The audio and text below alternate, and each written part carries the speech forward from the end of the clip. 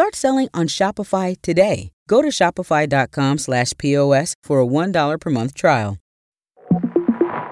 Hey there, it's June 5th, and this is the Sunday edition of CNN 5 Things. I'm David Rind. This month marks 50 years since the Watergate break-in.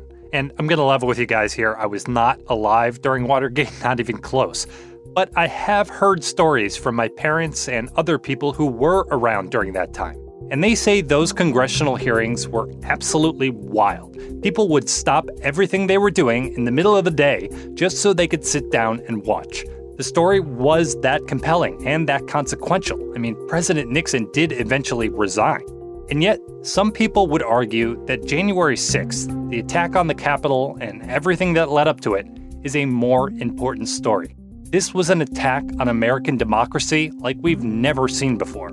But the hearings associated with it have not reached Watergate-esque levels yet.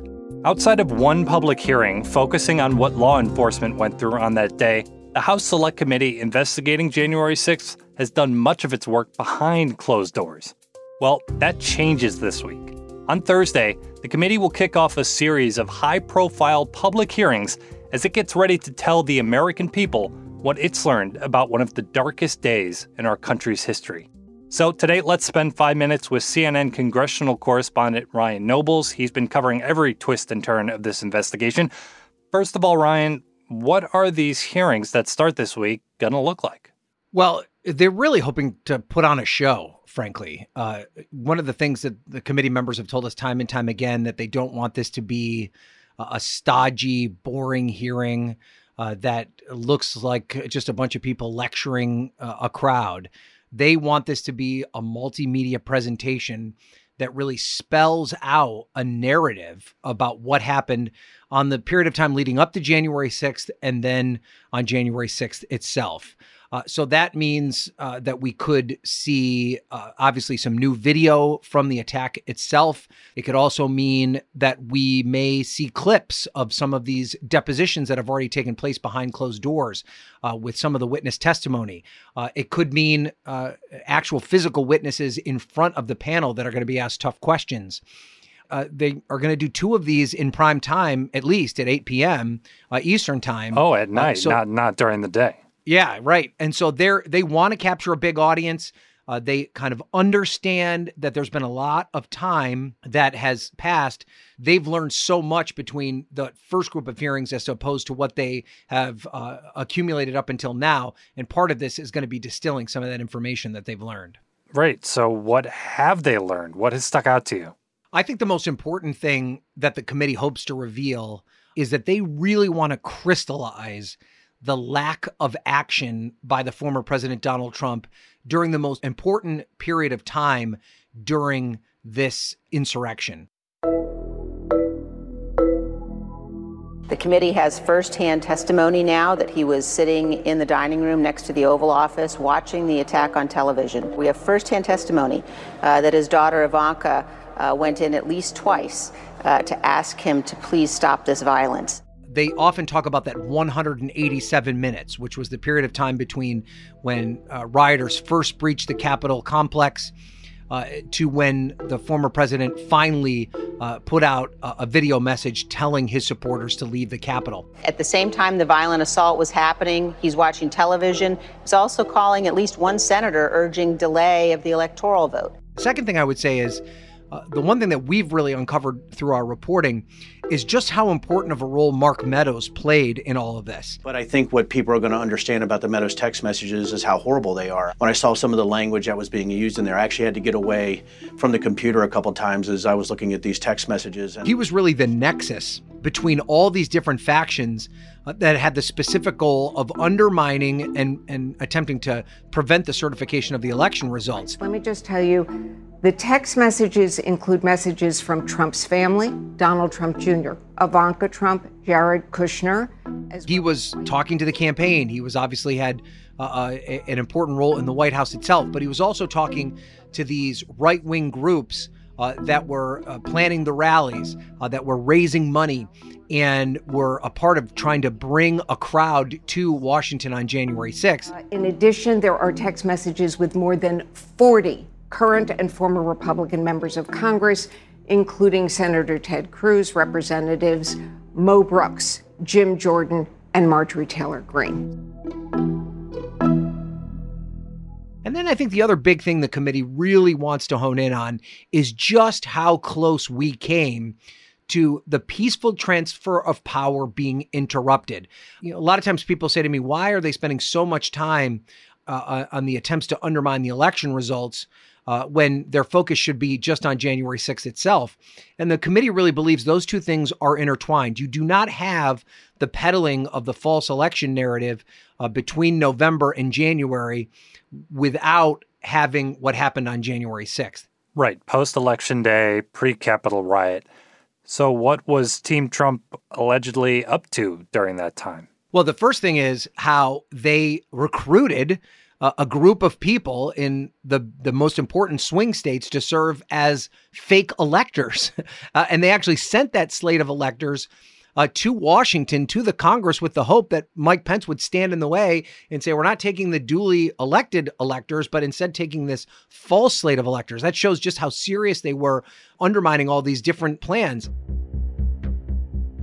The other thing I think that is so interesting is, and it was something that was revealed as part of our reporting, is how early on they were talking about all these various scenarios to try and undermine the election results. We were the first to report this text message that Donald Trump Jr. sent to Mark Meadows on November 5th. It was 2 days after the election and before the election was even called for Joe Biden. And he lists a laundry list of potential ways for them to create legal challenges, to sow doubt in the election results. On January 5th, Congressman Jim Jordan sent Meadows a message that read in part, quote, on January 6, 2021, Vice President Mike Pence, as President of the Senate, should call out all electoral votes that he believes are unconstitutional as no electoral votes at all. Many of these things that he put in this text message on November 5th were things that Republican allies of the former president tried to employ.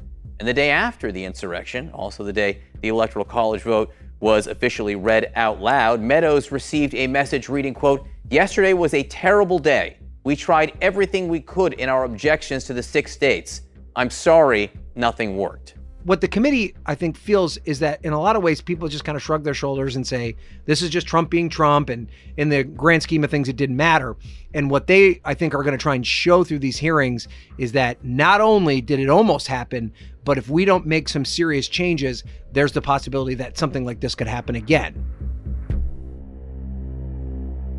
Like they're trying to say our democracy is a little more fragile than we actually may think. Speaking of democracy, do the midterms in November have anything to do with why the committee is ramping things up right now? Or does it just take this long to conduct an investigation this huge? Why now? Yeah, I think it's all of the above, right? I think there's no doubt that they really wanted to get the public hearings out ahead of the midterm election season.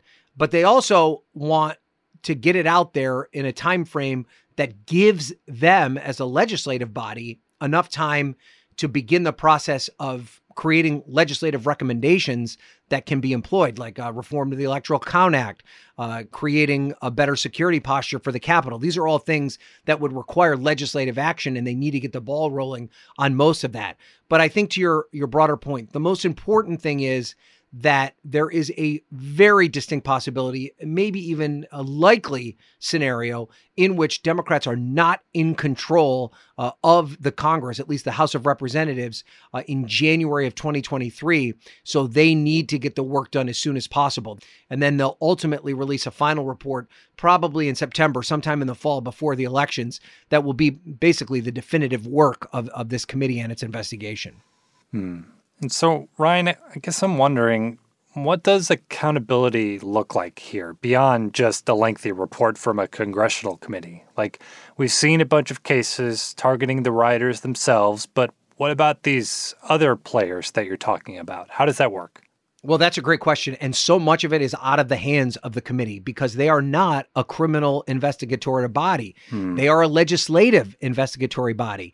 And so all they can do is collect this information. And if they come upon things that they believe could be criminally prosecuted, they have to hand it over to the Department of Justice to indict and prosecute. And so the question is, when they reveal their final report, do they just put all this information in a document, hope that Merrick Garland and the attorneys at the Department of Justice do something with it? Or do they formally offer up a criminal referral where they say, we have found evidence of a crime and we are asking you, Merrick Garland, to investigate it? Those options are both on the table. And as they reveal more information, you would have to assume that the Department of Justice may step up their investigation into what happened on January 6th even more. And the big difference between the committee and the DOJ is that there's no time clock on the Department of Justice. They can take as long as they want to get to the bottom of this, where the committee really has to have it all wrapped up by the fall. Right, and this ending phase of sorts gets underway on Thursday. You can catch it on CNN. Ryan Nobles on Capitol Hill, thanks. Thank you. We'll be right back. Welcome back. Here's something else happening this week. Speaking of the midterms, there are more primaries this week. On Tuesday, voters will go to the polls in 7 states, including California. Meanwhile, late last week, David McCormick conceded to Dr. Mehmet Oz in the Pennsylvania GOP Senate race, which had gone to a recount. The Sunday edition of CNN 5 Things is produced by Paula Ortiz and me, David Rind. Our production manager is Matt Dempsey. Our senior producer is Mohammed Darwish. Our supervising producer is Greg Peppers, and the executive producer of CNN Audio is Megan Marcus. Have a good week. I'll talk to you later.